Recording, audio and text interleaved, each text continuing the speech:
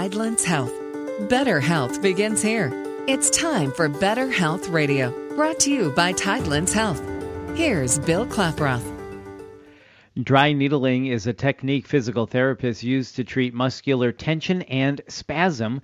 The technique uses a dry needle, one without medication or injection, inserted through the skin into tight areas of the muscle, known as trigger points. And here to talk with us about dry needling is Kristen Dorio, a physical therapist at Tidelands Health. Kristen, thank you so much for your time. So dry needling, is this a new technique?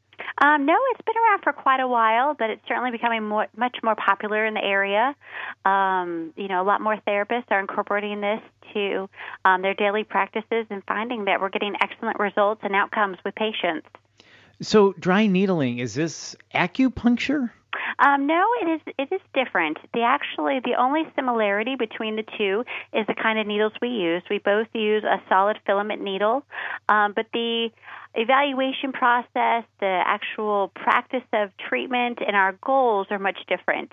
With acupuncture, they are kind of looking more for an alignment of the meridians of the body, looking for a little bit more of a holistic approach, whereas dry needling looks a little bit more at the person's function, looking at tight muscles specifically, and what those tight muscles are doing to impede somebody's ability to do their daily activities, basically. So in acupuncture, we've seen the picture of people laying there, and they've got a whole assortment of needles in their body. So what is the process of dry needling? Is it just one needle and you're going in looking for that trigger point? Pretty much. As we do our evaluation process, we really look at all the muscles that could be contributing to why somebody's coming to us because of pain, whether it's headache, shoulder pain, neck pain, back pain. We really take a good comprehensive look at what muscles could be tight and contributing to their pain. So sometimes it is just one muscle. Other times, I see multiple muscles that could be contributing to somebody's problems. Right, because they're all tied together, and the spasm in the neck could be that really tight trigger point muscle in the shoulder, so you're trying to identify that. So how do you know who is a good candidate for dry needling? I mean, there's massage therapy, too. There's other types of physical therapy. When do you say, dry needling might be right for this person?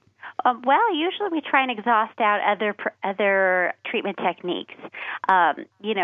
To approach, a patient about dry needling. Some are very willing and eager to try any kind of technique. Other patients usually want to try a little bit more of a conservative approach, and so we will try other modalities, massage, manual techniques first. But usually a good candidate for this procedure would be somebody who's not responding to that, but yet we know that they have these trigger points and tight muscles. So, I do a lot of explanation, education for patients so they're really well informed about it prior to doing the procedure. So what is the procedure like? Can you explain that to us? Sure. What I like to do with a patient, say, for example, they're having some neck pain or spasms. I'll first look at their mobility and motion, how they're moving their neck forward to the side, rotating, things like that. Then usually have them lay down. Everything is certainly sterile, brand new needles, and all that. And I'll explain to the patients exactly what muscles we're doing and step-by-step what we're doing. We'll do the technique, and I'll have them set up afterwards, and I'll take them through those same motions of their neck, looking at their motion. And what we come to see usually is that motion is immediately better. And so that's the neat part about it, is that we get to see those benefits occurring right before our eyes. And it's a lot of education afterwards of maintaining that range and stretching to hopefully maintain those gains. So the results are generally instant. Yeah, sometimes they are. Sometimes if we have muscles that have kind of been in a long-standing tight position for, it may take a couple visits. And sometimes if there is multiple factors that may be restricting somebody's motion or mobility, sometimes we won't see as much improvement immediately, but may take a couple more visits. So generally, how many visits would a person need to have of dry needling? I usually tell them that for the same muscle group, I usually don't needle it any more than 3 or 4 times. If we haven't seen any kind of benefit within those couple visits, then we probably won't. So it kind of forces us to look elsewhere. Okay, is there other muscles that might be contributing to it? Is there something more going on? Is there something more musculoskeletal that might be limiting their motion? So is it painful when you think of needles? I would imagine people don't want to go through it because we associate needles with pain. Is it a painful procedure? It can be uncomfortable, especially if you have a very tight muscle. So I do a lot of education, letting them know, and by all means, I tell them if they feel as though it is uncomfortable, we can stop at any point. It does tend to be uncomfortable because the needles will penetrate through the muscle tissue, and especially if we elicit a trigger response, which is a little bit of a twitch of the muscle. That tends to be uncomfortable. It's almost like a little cramping. That may be uncomfortable to some patients. But for the most part, it's a very quick procedure. Sometimes we will leave the needles in. Sometimes it's just a matter of moving through the muscle with the needle. But usually not too uncomfortable. And I mentioned trigger points earlier, and you just mentioned a trigger response. Can you explain to us what trigger points are? Trigger points are knots within the muscle that contribute to pain, decreased flexibility, and also decreased muscle function. And they're almost literally knots within the muscle. And, if you've ever had one, you've kind of felt it and rolled your finger over it. And usually it comes from, repetitive stress or faulty posture, things like that. And so, we try and get in there as therapists to work out those spots, but sometimes it needs a little bit more. And so that's when the dry needling comes into play and is usually most beneficial to help release that trigger point and get that muscle back to its normal resting length.